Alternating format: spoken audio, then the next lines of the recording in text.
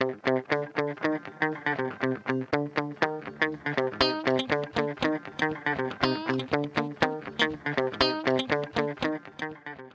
this is Sharon Steitler, the Birdchick, and I am here with non-birding Bill. Bonsoir.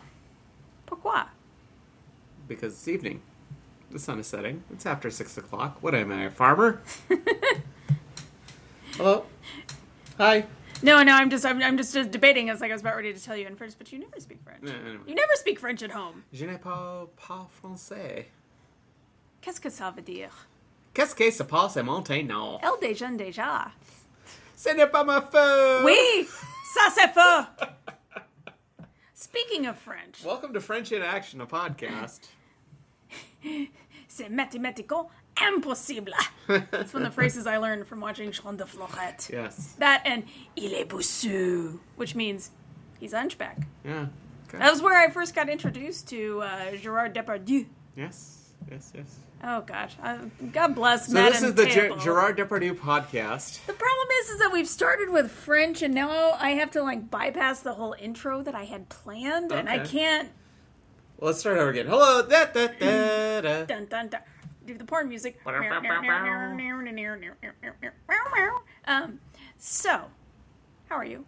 Good. What was the podcast? What was the intro you wanted to I was going to talk about what a phenomenal day it's been. It's been a very good day. So, last year, I noticed that my birding trailed off this time last year.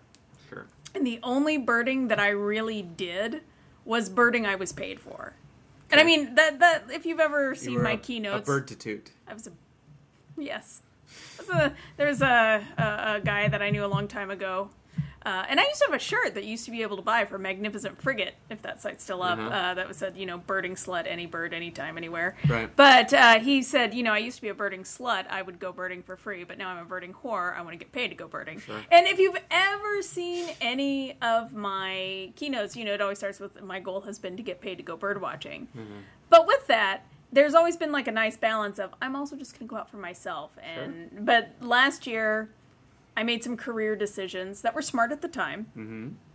But in hindsight, I don't want to ever find myself in that position again because I didn't do fun birding for about 6 months. No. So I'm making a You go out and you get paid to do birding like you did surveys and things like that. And last year it wasn't even that. It wasn't even surveys. It's work. It's work. It's work. It's not play. It's enjoyable work. It's good work. But it's not the same as doing something you enjoy for pleasure. Well, last year, I took on a job assignment that wasn't necessarily birding related, and it was great. It was money. It was great money. But it was also it just came to the point of I can't go birding this week, but I have this bird tour, or this class that I'm teaching, that'll be my birding, and it's I wasn't happy. So today I had a really great birding day, because I do the bullet journal stuff, or the Bujo, hashtag Bujo, if you know online, and you can use it to track different things, and I try to use it to track making sure that I exercise, and this last few months, I'm going to make sure that I'm going birding. And today I had it. So we have had a nighthawk that has been displaying like crazy. Yes. The building that we live in is kind of this weird square shape with 2 courtyards. It looks sort of like a digital 8 is how I describe it. Yeah. And so there are 2 courtyards, and this nighthawk has been displaying nonstop and doing his little wing display. Crazy. And this building also has a sunroof that's open to the public, and then there's a part of the roof that is closed off to the public because dangerous. And it displayed last year, and then randomly through doing some GIS stuff, I was looking at our building and I was like, our building has a gravel roof. Nighthawks nest on gravel roofs. Yep. And by the time I talked to the building manager and went out there, it was, I knew the chicks had already fledged, but I looked at it. You're talking about last year. Last year, yeah. And I was like, this is where nighthawks would nest. So I made it a point to write in my hashtag Bujo that if the bird was displaying, to on my day off talk to the building manager, be like, let's check it out. And it was so freaking adorable because today was that day. And so I went down, I was like, Katie, do you have time today? And she's like, talk to me this afternoon. I have to do all my paperwork. I'm like, okay, I have this random day off. And it's been super hot here in the Twin Cities, and I was not looking forward to going on the roof. I looked up on Birds of North America online, which is a fantastic resource. If you ever have a question about a bird, purchase a membership to Birds of North America online. You can even purchase it for 1 month if you're only doing research. But any question you have about a North American bird will be answered there. And if it's not answered there, that's because no one's researched it yet. Which there are quite a few things about common nighthawks that haven't been researched. Sure. So I was like in my subscription today, and I was looking at it, and it was like, okay, when nighthawks do nest on gravel roofs, they usually do it near a parapet, something where there might be a chance for shade and things like that. So I went down to Katie this afternoon, and we went up there. A storm front was coming in, so it was way nicer. It wasn't 100 degrees on the roof. It was actually really nice. And so I told Katie, I was like, okay, so we want to look next to vents. We wanted to look next to walls. And she's like, so what does this bird look like? Because she's not. And I was like, it's kind of like hot dog bun sized. Yep. And it's brown and white, and it's really going to blend in with the gravel. And I was like, don't be surprised if you find yourself almost stepping on it, because they blend in so well. Yes, but they do. let's look at this. So I'm looking on my side, and we're making it all the way through the gravel part. And I'm like, oh, crap, it's not here. And I was like, it must be. It's not on our roof. And then Katie's like, hey, Sharon, what's this over? I think I found it. And I go and I lean over where she's looking. Boom. And it's like, it's right next to kind of like this walled edge that's going up. And I'm like, that's great. And we were a good 20 feet away. So the bird was aware of us, but wasn't. You didn't flush it. We didn't flush it, which was my goal. And so I had my scope with me, of course, and so we set it up, and I got pictures, and she had her smartphone, and I took a really cool video. But I was like, I'm not sure what I'm more excited about. It's super cool to have a nighthawk nesting on our building because it's a species of special concern. It's declining. Yes. But I was right. It's also the thing, like, you have been displaying like crazy. I'm going to tell my story, which was, 4 or 5 years ago, we lived in a different neighborhood. This story is actually more like 10 years ago. 10 years ago, we were living in our completely urban neighborhood. Now we're on the verge of a suburb. We're right on the border of a suburb. But we're still... We were in a very much urban neighborhood, and we heard this nighthawk. You were super excited about this. And I said, well, maybe it'll nest here. And you were like, pa! Because there weren't enough nighthawks in the Twin Cities. You non-birder, you fool, you idiot. He's not getting laid. Throwing your drink in my face. I did not And do then, that. like, the next year we heard, like, multiple nighthawks. We heard, like, 2 or 3 nighthawks. Okay, what's really adorable about this story was... I was just concerned that he was displaying and not getting laid. I was really invested in this nighthawk getting laid. Sure. And I was like, oh, you're out there every night. You're calling. You're not getting anything. And then one night there was a call with it, and it wasn't as good as the adult, and it was following it around. And I suddenly realized, like, oh, that's a fledgling following you. Yes. Crap.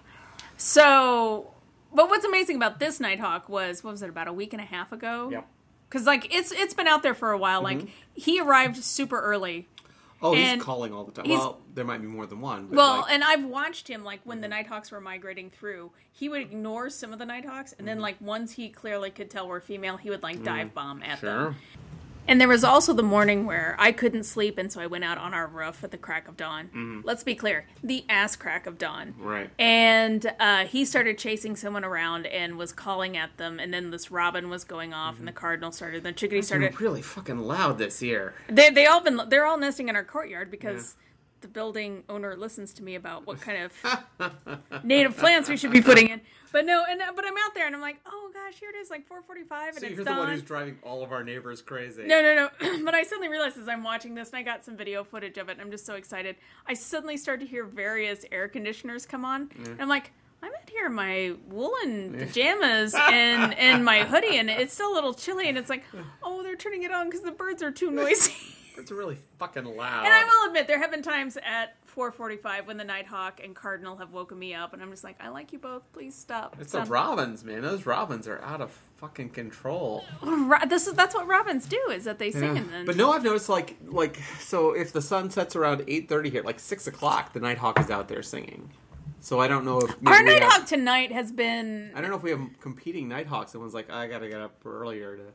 Well, here's the weird thing. So when I used to do bird surveys in Texas, the nighthawks down there are completely different. I even put it on Facebook, and I was like, I've been out here all day long, and it's the middle of the day, and there are common nighthawks all over the place. And they're doing the display. They're doing the beep, and they're also doing the thing that they do with the display. And it was all day long, and they were perched out in the open on power lines, and I'm like, what's up with this? And Michael Redder from the American Birding Association, you may recognize him. He's an editor from several of their publications. He's like, that's what nighthawks do. And I'm like, no self-respecting nighthawk in Minnesota is out in the middle of the day. It's in the name. Yeah, nighthawk. But no, it's a thing in Texas where the nighthawks out there, they're very diurnal, whereas up here, it's unusual to hear one before the sun sets. They're usually right at dusk. Now, yeah. But, cool. Anyway, so that's been an exciting day. And I was also going to talk about our anniversary and how we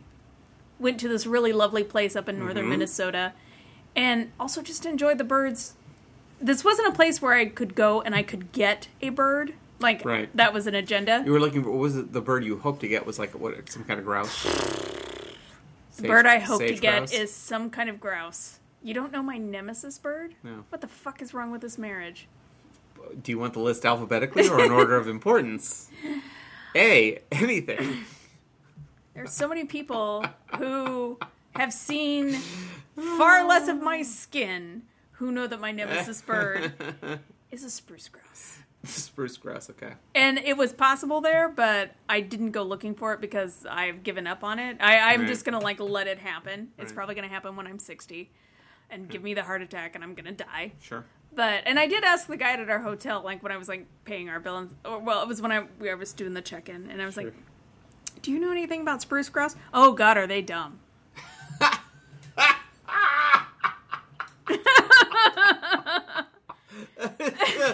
is the best answer to a bird watcher I have ever heard in my life. And based on video that I've seen of spruce grouse during mating season, I would concur. Sure. And I said, yeah, and I was like, where can I see one? And he's telling me these places, and I said, I know... Right. And I know if I go that I'm going to be the one person that doesn't see it. But I've said, here on your property, tell me where the trails are where you might see one. Right. And he was like, well, about once or twice. I was like, I don't need to know time frame. Those are the trails I'm going to walk on. And I'm not going to express, I just want to go. And of course I didn't get spruce grouse, but no, it was wonderful. The cool thing about this place was I left the spruce grouse off the agenda. I half-heartedly went for one, but you and I could just sit out on this dock and listen to amazing birds. We could just enjoy the soundscape of loons. We were in Grand Marais. Let's say that we were we were north of Grand Marais. We were 30 5 miles from the border with Canada. 30 miles west of Grand Marais. Northwest. Yeah. We were actually on the border of the boundary waters. If we had a canoe, we could have gone into Canada. Right. And we could have crossed the border. Yeah, we were northern Minnesota. Yeah, but what was cool for me, and it was a first-time thing, was we could hear a saw-whet owl on breeding territory. Yes, and that was cool, and we heard the hermit thrushes, and so it was just a wonderful soundscape. And then outside of our cabin, oh, hey, there is a bay-breasted warbler, and oh my gosh, look at all these magnolia warblers. And my favorite thing was the cabin gives you this little jar of birdseed for the... Yes. And I was like, we're not going to be here that long. I don't know if anyone's been filling these feeders. So I go out, and I'm like, I'm just going to... Calling it a feeder was generous. It was a piece of wood that had a little thatch, Thatched is overstating it. It was, at one time, I'm sure it was cedar. It was a place where you could put birdseed. Let's put it Here's that way. Here's the thing. That feeder has seen some shit. Yes. It's been dark. Yes. And based on some of the claw marks on our screened-in porch, it's had more than one encounter with a bear. Yes. And has just been stapled together. So anyway, I went out and I'm out with the little jar to fill the feeder, and all of a sudden this chickadee flies up and just kind of looks at me, and I was like, huh, you're giving me the eye. So I just took a few seeds and put them in my palm, and held it out, and within 10 seconds, the chickadee was like, "Oh, thank you," and came in. So and fun. Happened to me too. And I know, I was like, "Bill, you got to go outside. You can hand feed chickadees here." I mean, they just look at you, and we had videos of that. I have to assume it's a combination of they've been they've been accustomed. Trained, They've been accustomed to this, and also people aren't up here killing them, so that they're not. No one they're not is suspicious out killing chickadees. Well, no, unless I mean they're an asshole. they're not suspicious of humans. There aren't a lot of humans out there. Let's put it that way. I think there are, because we were there before the big fishing opener. Well, I'm just saying, even at the peak, there are not a lot of people around there, and everybody loves a chickadee. But yeah, it's But I just found it was like, here, chickadee, and then I was like, wow, if I was standing out here with a dead mouse and this was an owl coming in, people would be really angry. But a chickadee is cute. It's amazing. It's great. Yes.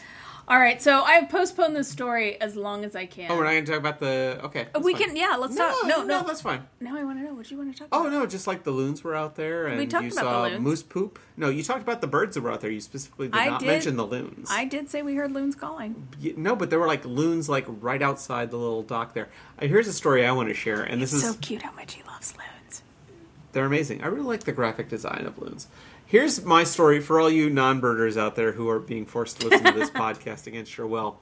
So it's our last day there. There is it's a very small cabin. Like I laid in the bed and my foot hanged off. I was in monster abduction territory. My feet were hanging off the edge of this bed.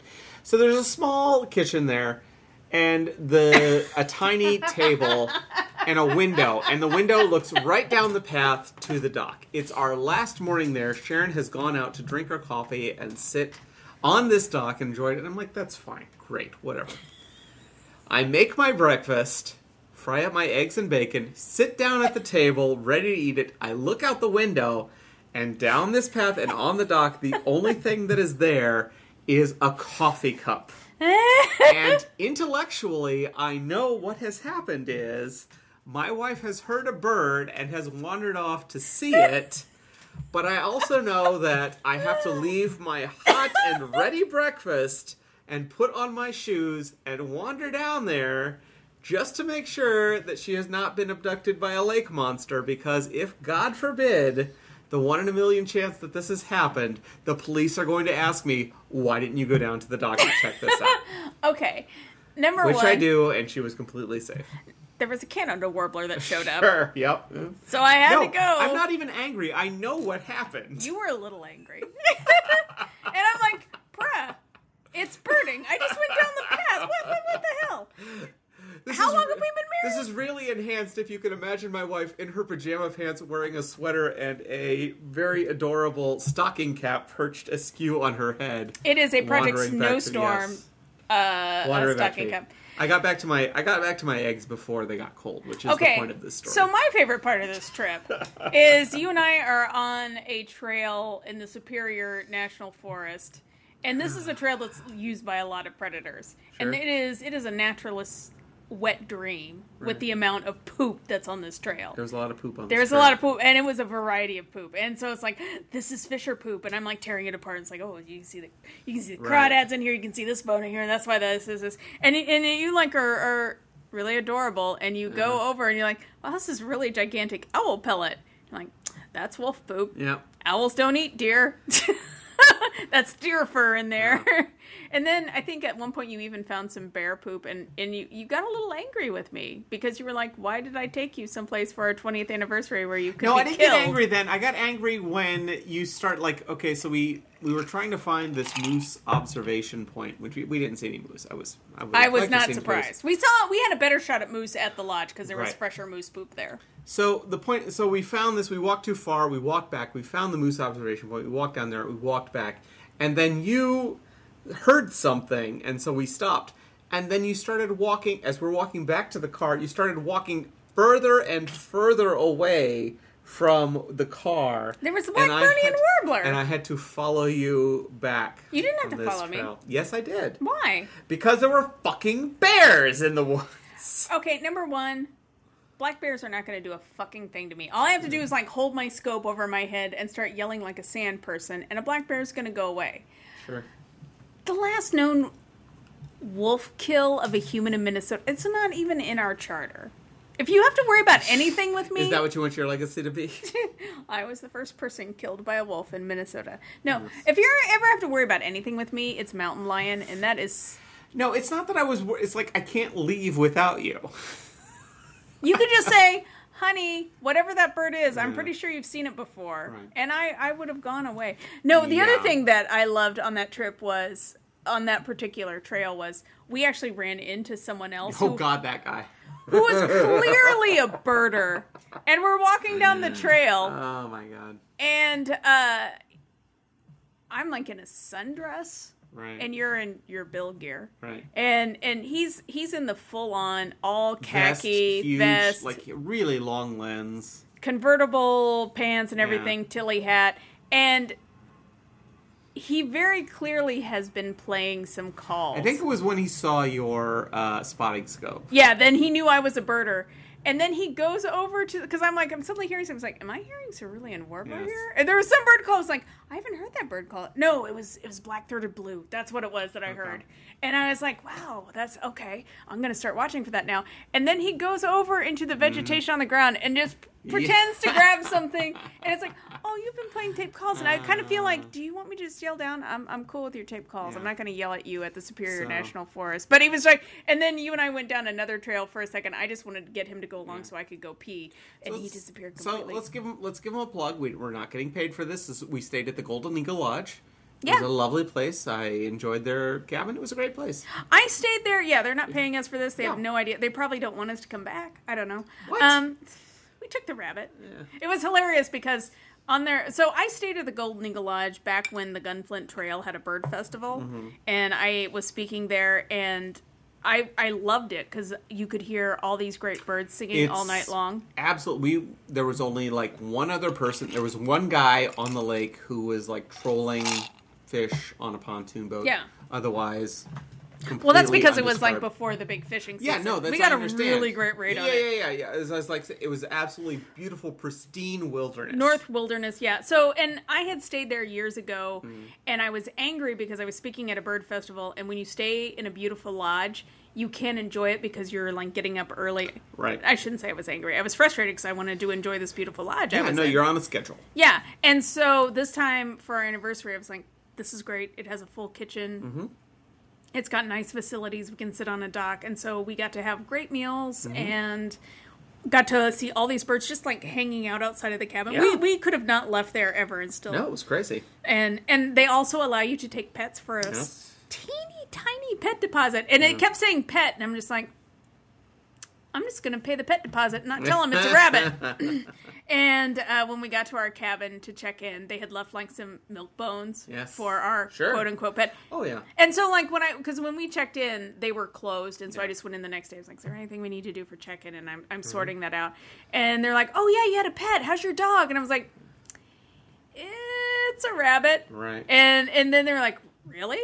And then everyone was like, can we see your rabbit? Yes. I was like, I'll bring him by later. But it didn't cause any problems. No. But I was like, it just says pet on your website, so that means I can bring a cat or a fish or a dog. And yeah, Dougal had a great time. And so if you ever want to get like the northern, if you want to get away from it all, there was adequate access to internet, no cell phone service. No Our particular cabin had adequate access. I think if you had one of the other cabins, no TV. If you want to get away from it all, they had like a little charcoal grill you could use and stuff like that. But, and some of the cabins have actual. It was a lovely fireplaces. For me. Speaking as non-birding built, for 3 days, it was a lovely time. I was going to say, for a compromise with a birder and a non-birder, it was great. And so here's the thing. We went before their big season, because their big season is fishing, clearly. Sure. So there are a lot of advantages. It's cheaper. Mm-hmm. There aren't as many people there. Mm-hmm. And no fucking mosquitoes. That's true. There was a hatch that happened, but it was some other kind of non-biting. No, it was completely lovely. Yeah, Golden Eagle Lodge. What mark are we at in this? We are at 23 minutes. Oh, fuck. We haven't talked about the most important story I've been obsessed with all day. Let's talk about it.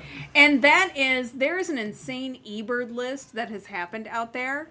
And this is why I was like, we should be talking French in the first part of the contract.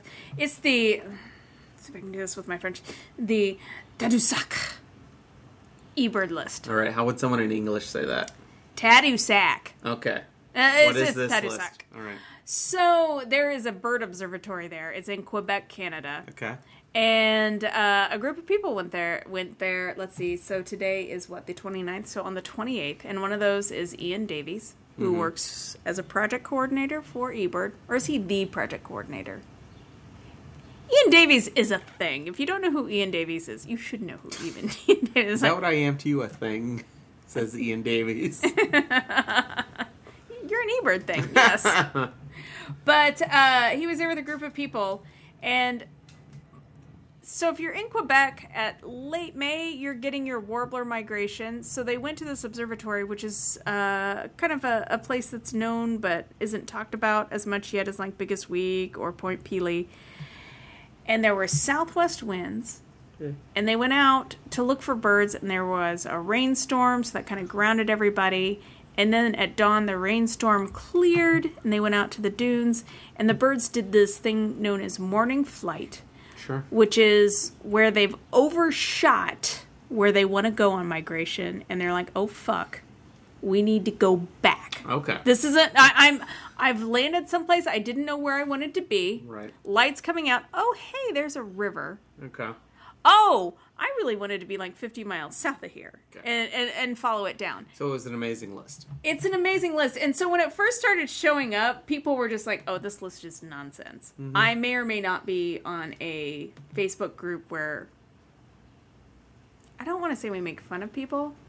I just want to say like... Well, there's no other way to say it. We make fun of unreasonable people. Okay. People who are just like, I have this bird. And it's like, oh, that's a robin. No, this is not a robin, and this is the reason why. And you like, no, seriously, this is why it's a robin. Sure. And so, like, we may take screenshots and blur out names so no one knows who it is. It's like, this is why it's so hard to explain birds to people. It's like, you very clearly have a robin. No, I don't have a robin. You don't understand birds. I hate you. Yeah. Women shouldn't be birding. That kind of stuff. Okay. I mean, like, it's extreme stuff. But anyway, so this list shows up. And the list is like, we had 721,620 warblers on this trip. We're not even counting the other 100,000 of non-warblers in this list. And you're looking at it and you're like, you people are next level bananas. This is not happening. But then Ian Davies kind of like put some notes in, and the first thing, like, hardcore grandiose eBird eBird coordinator guy says, today was the greatest birding day of my life. Holy shit. So when an eBird coordinator starts with that, you're like, I am intrigued. Tell me more. And so he goes through like what they did for the next, because there are several people that are with him. Sure. Talks about the mathematics that they used to tally the birds. Right. And it's like, this is how we came up with this. And basically for 9 hours, they stayed at this spot. And they even like break down between different intervals tallies that they had. So you can like get an idea of like, oh, so between 6:29 a.m. and 6:43 a.m., they had 8 different species. And they had over 6,700 individual birds fly over. And, like, at one point, wind switched to a strong west-southwesterly flow from 12:49 p.m. to 1:13 p.m. This is what we know in birding circles as the noontime lull. This is what we know as, like, oh, this is when, like, birding is super slow. They had, let me get it, 72,000 birds. Jesus Christ. Of 50 different species flying past. And so then you start going into the list, and they have some photographic evidence of what they've seen. And you go into individual species tallies. Well, let me get to it. Cape May warbler, 108,243 individual birds, based on what they were doing as far as, like, mathematical point counts. Jiminy Christmas. It's next level bananas. So you're just, like, going through this. Redstart, 50,513 individual American redstarts, and that's the one that looks like a shrinky-dink oriole. This reminds me, and do you have something else? No, I'm just going to talk about it. I've been obsessed with this list all day. This reminds me of the day years ago when you were like, I can't remember what it was. It was like you had to decide whether to do laundry or go up to Hawk Ridge. Yeah, this is their 100,000 bird day. Yeah. And this reminds me of that day. Would you describe that as your best birding day, or was there some other day? It's tough to describe. And I don't want you to like lock yourself in. But no, at the time it was like what? Because like that day it was over 100,000 broad-winged hawks. There were other species too, but that day it was like all of us that were up there, and I even remember Donald and Lillian Stokes were up there. Oh wow! Yeah, and they came up there because they had asked me where to go birding. They were in Wisconsin, and I was like, "You need to go to Hawk Ridge." And Lillian even said to me, "Wow, this is better than Hawk Mountain." I was like, "I know, right?" and also the way they got that total was also because Donald Lillian started helping count those birds. But you just know when this kind of thing happens that it's like, I'm witnessing something historic. It's a perfect storm. It's a perfect storm. And, a perfect post-storm. But this is insane because that day it was like, we had 100,000 broadwings. Sure. This list, when you actually look at it, is over 800,000 birds, individual birds, Crazy. Of, I want to say, 105 species? 108 species. I'm sorry, 3 of those are other taxa. Anyway. Damn you. It's over 100 species of over 800. And so as all birders, if you are remotely a birder, at some point you have talked about this today. And if you didn't, it's because you're not on social media. Right. But like, my friend Joe Lindell even put it like, I don't know if I've seen 800,000 individual birds. I don't know if I've seen that in my entire lifetime. So to see that in a day and trying to visualize it.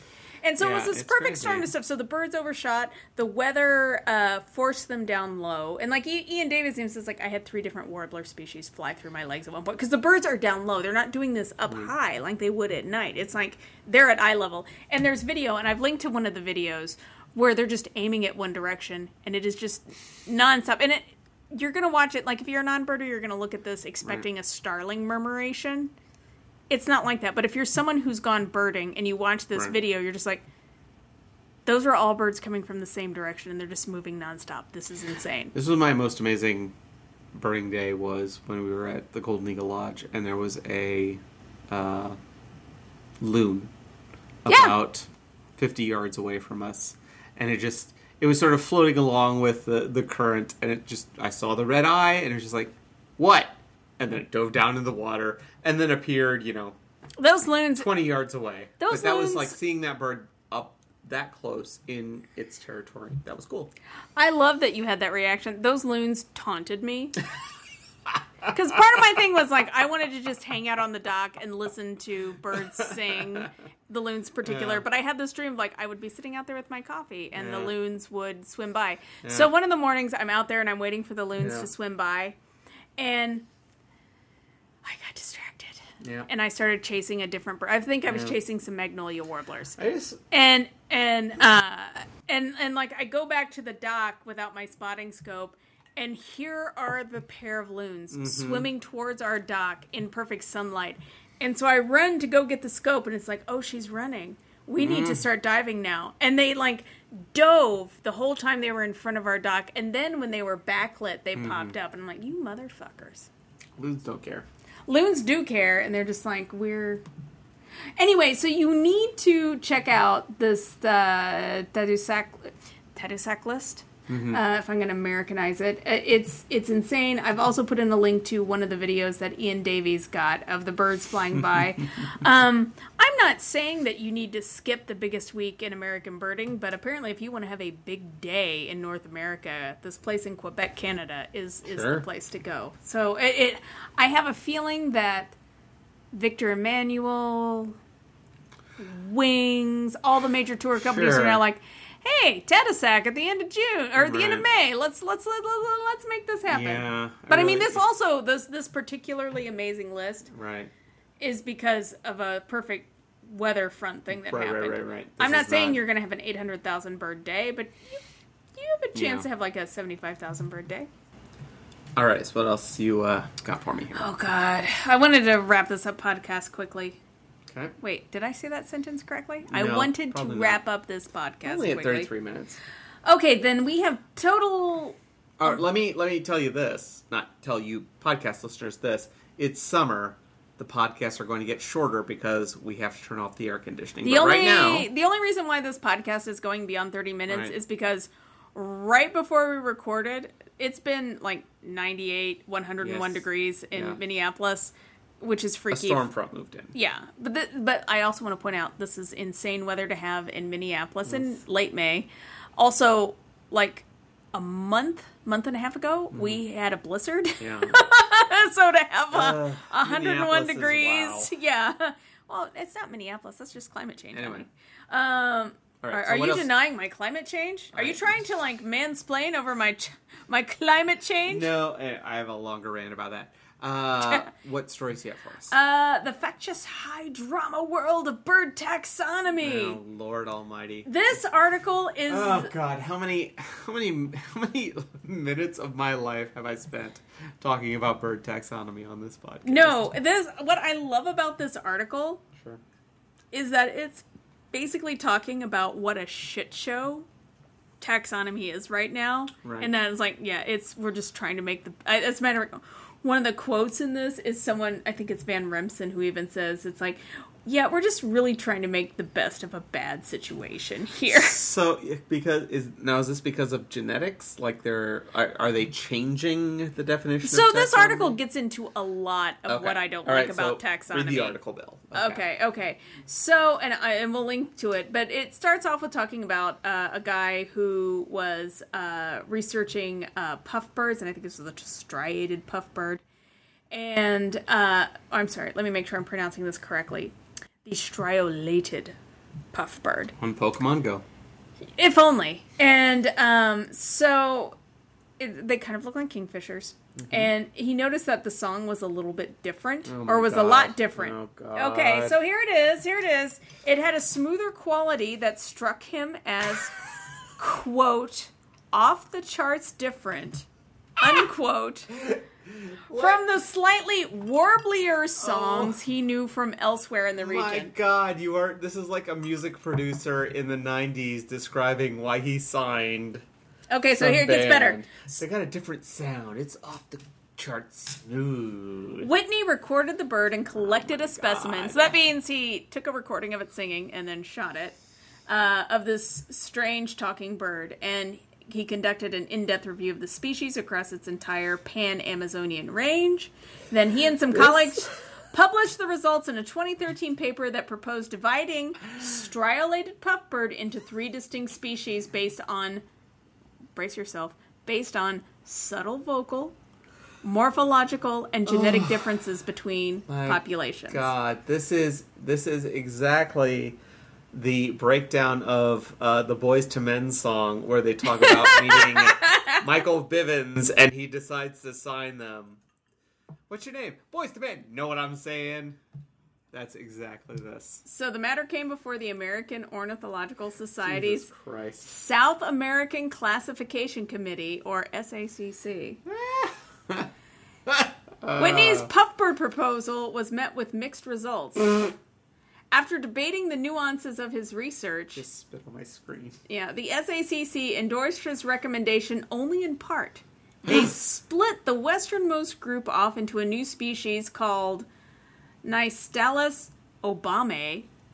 Thanks, Obama. But left 2 other populations as subspecies of the original northern striolatus. Failing to see the logic behind this decision, Whitney regards this as, quote, just nuts.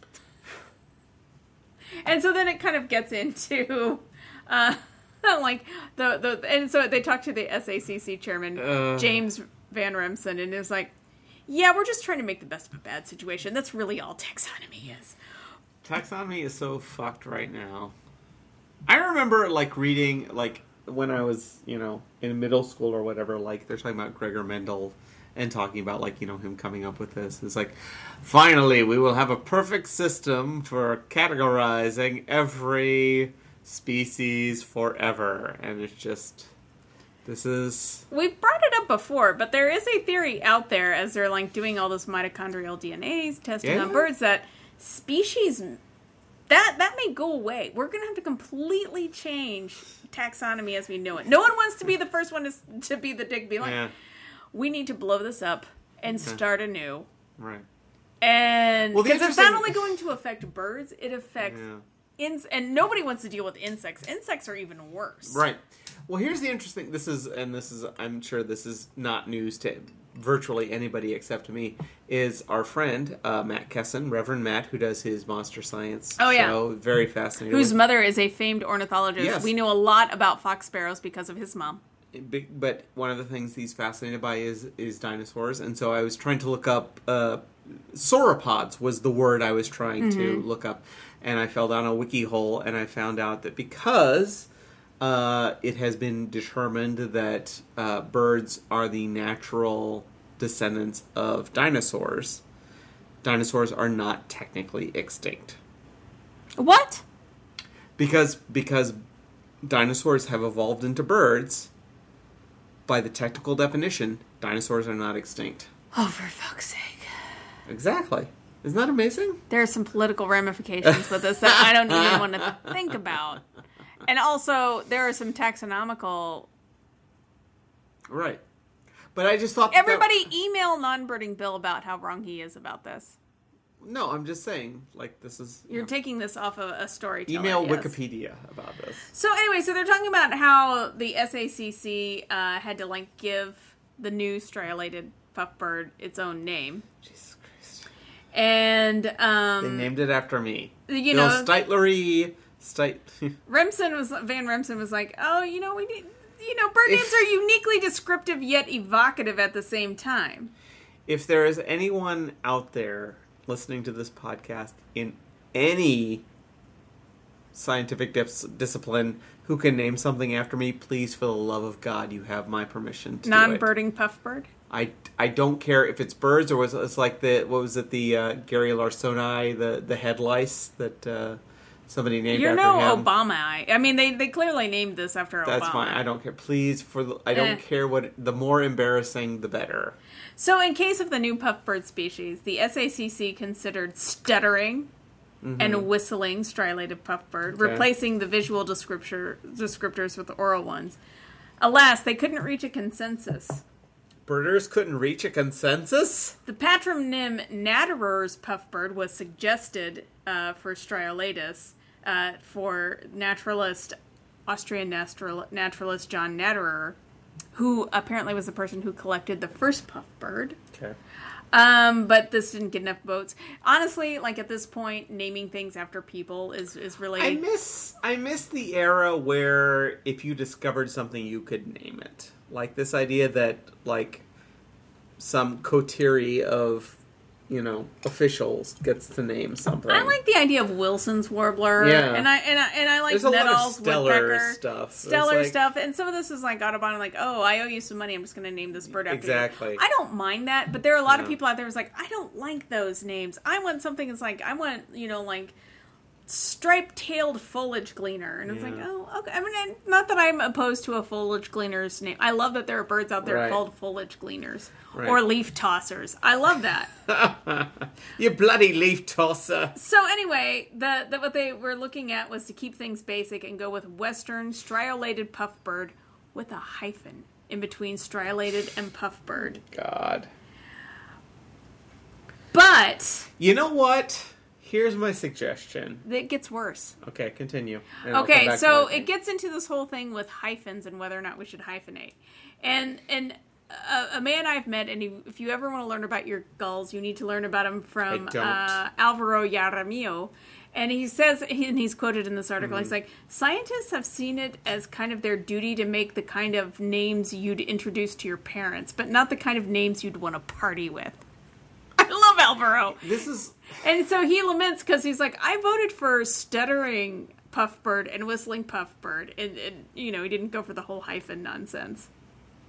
Here's my suggestion. And I think I've made this suggestion before.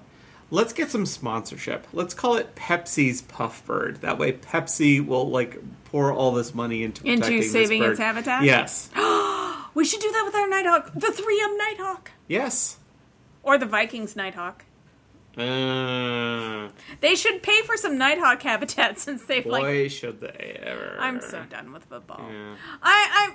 Granted, I've never really been into football. Oh, I was. I was more of a basketball person. Yeah. Basketball hasn't betrayed me nearly as much as football has betrayed Indiana, you. So Yeah, it's a requirement. Our middle school algebra teachers pretty much made all their problems based around college basketball. And I was like, I remember distinctly being in 6th grade. Oh, in big, where if this basketball... I'm going to have to pay attention to basketball now. Yeah. Okay, I'm just going to be IU. Do you have another story for us, or do we... No, I'm still in this, because we haven't gotten into the hyphen controversy. Oh, God. So, can I leave the room? Do I know? There's also the hyphen controversy, but this also gets into the Gray Jay is getting a name change. Okay. It's no longer going to be Gray Jay. It's going to be Canada Jay, even though you can see it in Minnesota. So it's going to be called the Canadian Jay. Oh, that's one thing. And everyone's like, no, this is great. And it's like, why are we changing the name? Because, like, Gray Jay, it's descriptive. It's a J, and it's gray. And it's like, well, because, like, Americans spell gray J, or not J, Gray, and Europeans spell it Grey. So terrible. And when you're, like, using resources... Terrible. If you look, like, if you idiots. want to use Xenocanto, which is, if you're not using the Macaulay library, if you're using Xenocanto to look up bird calls, if you type in Greyj, then you're not going to find jack shit. Whereas if you so that's the reason. Whereas I feel like, well, I kind of feel like if you're going to change the Gray Jay's name, the baller move would be to change it to the Algonquin Waskayak, which is where we get the bastardized version of Whiskey Jack, which is a name for Gray Jay. We should just give it an Algonquin name. Why don't we do that? I've given up on understanding why birders do anything. Anyway, this article, if you love to read about taxonomy, and I read this article, it's like... If you love to read about taxonomy, please seek professional help. It's in the Atlantic. No, this article is like, oh, this is why I don't list, because, like, the splitting happens, and then people just arbitrarily argue about names and what's convenient at the time. This is why I take great joy in, like, OMFG... Common Nighthawk is nesting on my roof. I've seen Common Nighthawk on the daily since, like, I was teeny tiny. You're still pretty teeny tiny. Let's be teeny honest tiny. about this. Did I just, like, coin a new phrase? You teeny did. tiny. But no, since I was teeny tiny. I was just like, Common Nighthawk technically is, you can see it easily, but, like, finding it on my roof, that's amazing. I feel more excited about that perhaps than if I would have found a spruce grouse at the Golden Eagle Lodge. This is classic geekery, as we have talked about before. This reminds me so much of discussions about playing Dungeons and Dragons in the 80s, of, like, how to, now what they call min-maxing your character. Mm-hmm. So other things that I had intended to talk about in this podcast, and I'm actually let's do a lightning round. Pileated versus Tesla. Yes, I said pileated and not pileated. And if you're going to take me to task on that, well, then you didn't have a dictionary in the 1970s. All right. It's terrifying. Oh, actually, when I watched that video, I'm like, I have never seen a pileated woodpecker so comfortable with a human. Also, if I owned a Tesla, I would be as upset as this person. Okay, next. Oh, we're just going to ignore feathers found in amber because... Stick insect eggs can survive being pooped out of a bird. Great. Next story. Rabbit. Am I moving too fast? No. Rabbit versus fox versus bald eagle. Oh, I saw that photo. That made me sad. Well, so here's the thing. The first thing that happened was, okay, the video has been everywhere. Right. And so if you know what those three animals are, you have seen this video. Mm-hmm. But, like, I saw a still from the image, or from the video, in my Facebook feed. Mm-hmm. And so basically what it looked like in this particular thing that I had was that a bald eagle was carrying a baby fox by its talon. Mm-hmm. And everyone's like, oh, what's going on? And I was like, seriously, wait. Does that eagle, is it just carrying it by one talon, by one claw? That's insane. I don't understand what's going on here. And then the whole thing. So basically... A baby fox is learning to hunt. It has just killed a rabbit. You don't see that part. You just see the baby fox with its rabbit. It kind of is running away with it, trips over, and turns to face. And you can just tell, like, when it turns around, the baby fox is like, oh, fuck, shit's about to go down. Yeah. And then a bald eagle comes in and grabs the rabbit with the baby fox still attached. The eagle and the fox end well in this story. Not so much the rabbit. I'm not precious about this. This is nature. No. And I'm fine with the video because the rabbit was already dead. Sure. This is why I had to leave the dead birds page. Sure. I want to kind of restart my own dead birds page. The dead birds page on Facebook was one of my favorite things. Dead birds page was my favorite Robin Williams movie of the early 90s. No. The woman that started, I have huge respect for. And she just started this really delightful page where all of us who are naturalists were like, I found this dead bird. Look at this photo. Isn't this amazing? And you would do things like you would try to decide what killed it, or you would just be like, you never get this look at a bird, and it was great. Sure. And then all of a sudden, like, all these bleeding heart people joined it, and it was like, oh my god, I found this, like, dying bird. How do I get it to a rehab center? And I'm like, I'm the asshole if I do the let me Google that for you. And I kind of for a while was the jerk who was just like, this bird isn't dead. Why do you have this on this page? And it's like, well, it might be dead soon. I'm like, you're a terrible person for subjecting me to an animal dying. I agree with you. And so then I was like, you know what? This page isn't for me anymore. The users have told the admins how they want this page to be. And so now, here's the thing. Are you interested in a page on Facebook where you just talk about dead animal parts? I want to be part of that I'm page. not, but you definitely are. I love poop, and I love looking at things that are already dead. Sure. No, I understand the clinical analysis of that. I mean, for me, like, when something's dead, Yep. like, I can put in the scientific detachment. When something is not dead, but is going to be dead soon, I can put in the scientific detachment, but it takes work. I don't want that in my Facebook feed. No, I completely understand you, because we're at the point now where if you, like, don't Google this, basically these people are asking for attention. Like, they want attention about, like, they care about animals. It's and I'm just like, there are 20 million other pages out there for wildlife rehab. Why do you have to do this on the dead birds No, page? it's not 20 million. It's literally asking Google. Mm-hmm. That's why that page exists. Yeah, also, I no longer listen to Sarah McLachlan for the same reason. All right. Do we have another story? No, that's it. All right, this is Birdchick podcast number 236. If you have any questions for Sharon that don't relate to dying animals, you can find her on Twitter where she is @Birdchick. You can email her, Sharon @birdchick.com. You can find her on the Faces book. And she just made a really weird face, but I'm going to stop before she has any chance to interrupt me before I end this episode. We'll be back later. Bye.